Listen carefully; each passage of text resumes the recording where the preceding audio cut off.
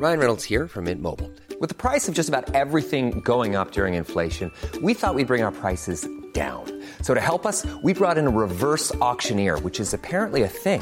Mint Mobile Unlimited Premium Wireless. How to get 30, 30, bit to get 30, bit to get 20, 20, 20, bit to get 20, 20, bit to get 15, 15, 15, 15, just $15 a month? Sold! Give it a try at mintmobile.com/switch. $45 up front for 3 months plus taxes and fees. Promo rate for new customers for limited time. Unlimited more than 40 gigabytes per month. Slows full terms at mintmobile.com.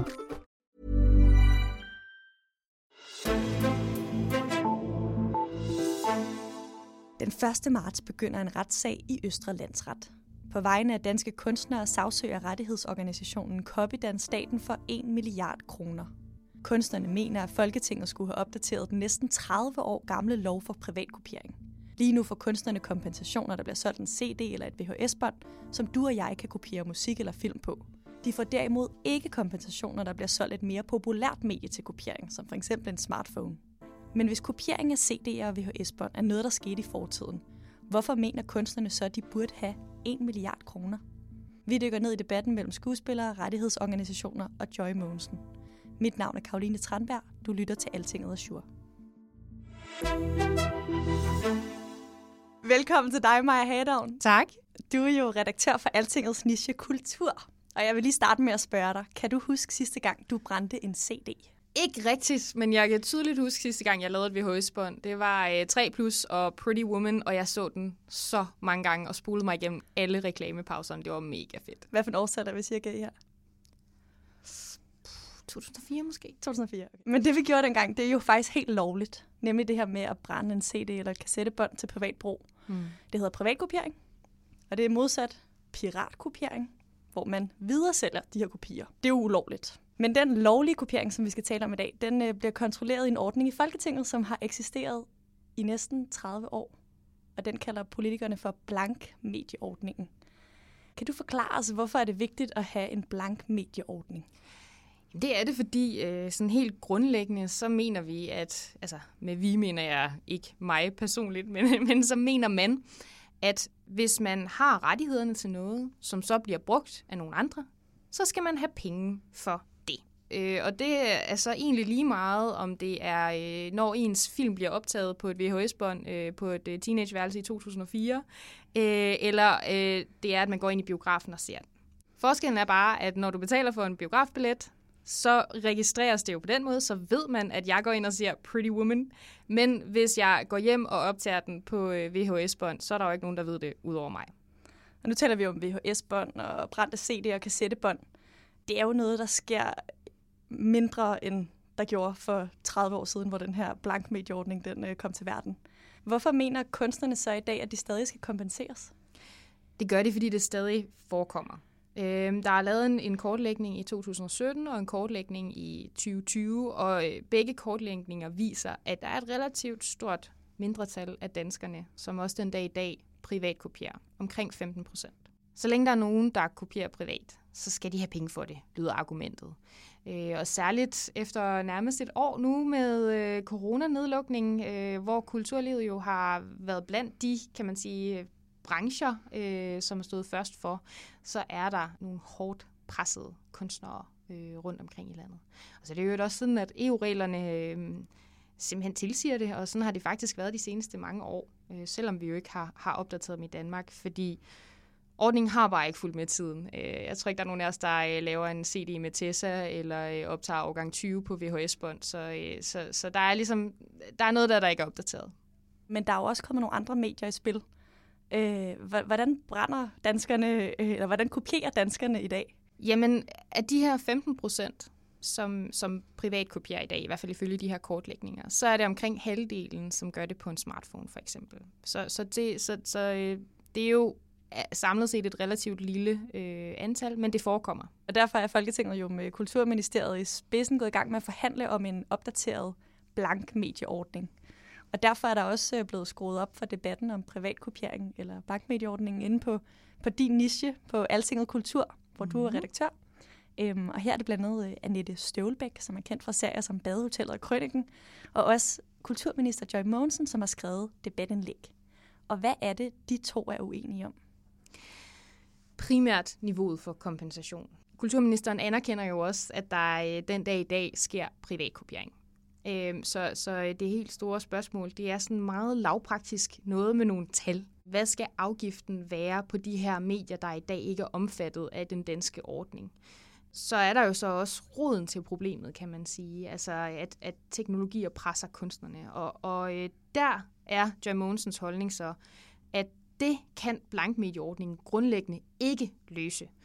Hun har for eksempel skrevet, at hun er helt med på, at kunstnernes forretningsmodeller er presset af den nye teknologi, og at hun meget gerne vil tale om, hvad man kan gøre ved det.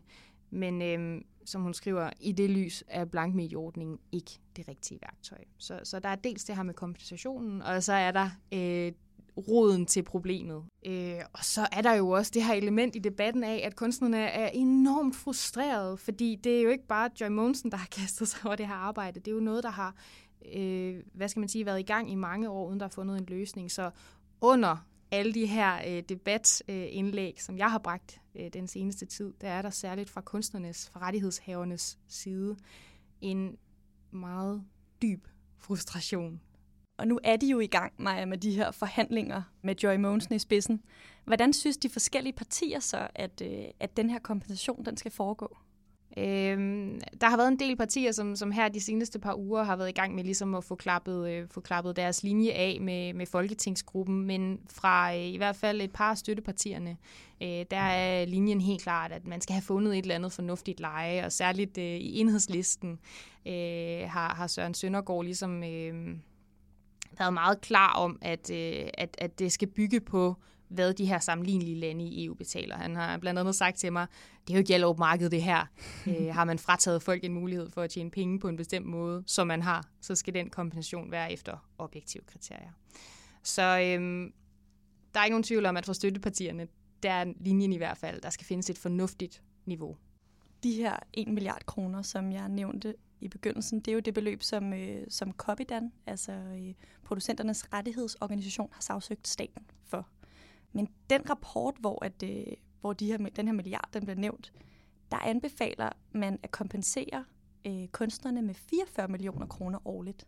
Det er virkelig mange forskellige beløb. Hvad handler det her egentlig om, Maja?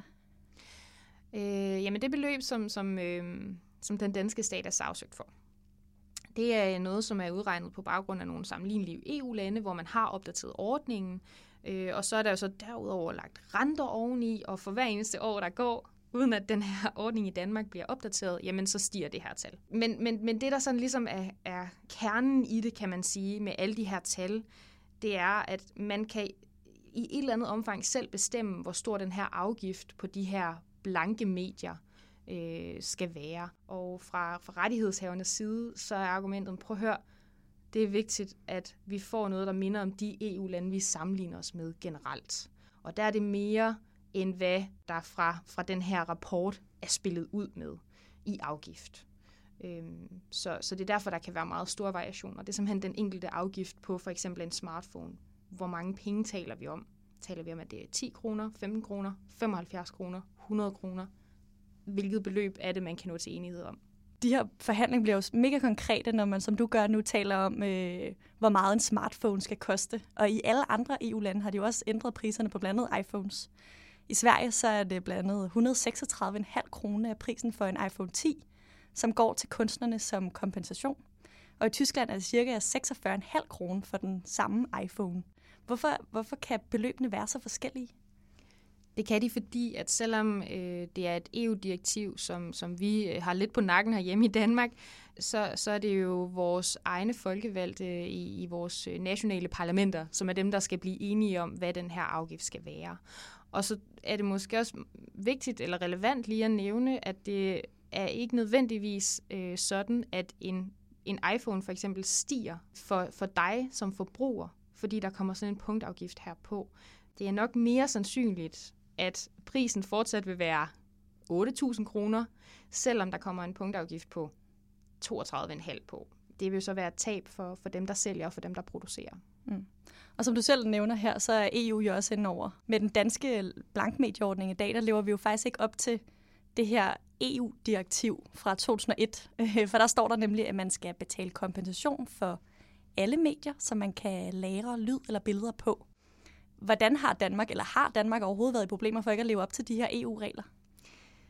Ikke rigtigt. Altså selvfølgelig, vi skal jo rette ind, men det har faktisk ikke rigtig ramt os endnu. Altså var der nok også sket noget før. Når du taler med tidligere kulturministre, så er det jo ikke fordi, de ikke har prøvet, men de siger, at der har været meget store interesser, som har været svære at få til at mødes et sted.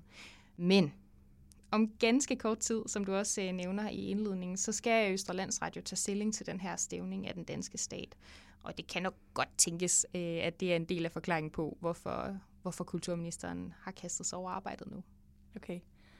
Og Joy Mogensen, som jo nu kaster sig over arbejdet, som du siger, hun er jo ikke den eneste, som har skulle kigge den her blankmedieordning i øjnene.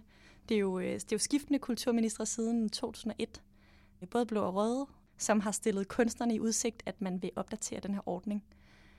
Hvis du nu skal kigge lidt ud i fremtiden, tror du, Joy Mogensen når i mål med en opdateret blankmedieordning i år? Ja, det tror jeg faktisk, hun gør. Der bliver i hvert fald arbejdet ret intensivt på det lige nu. De forskellige partier i Folketinget enten har eller er ved og ligesom finde ud af præcis, hvad deres linje er. Og der har været holdt en del møder lige siden før jul sidste år. Og hvad jeg hører, så lyder det som om, at det går imod, at man lander en aftale. Men alt kan ske. Det er dansk politik, så you never know. You never know. Sikke en afslutning. Jeg ved, at du kommer til at følge med i forhandlingerne om blankmedieordningen og også i retssagen, der begynder her den 1. marts. Maja Hadeovn, redaktør for Altingets Niche Kultur. Tak fordi du kom og gjorde mig og lytterne lidt klogere. Velbekomme. Og tak til alle jer, der lyttede med. Hvis du vil vide mere om forhandlingerne om blankmedieordningen og om andre nyheder i dansk og europæisk politik, så kan du gå ind på altinget.dk og læse mere. Mit navn er Karoline Tranberg. Vi lyttes ved.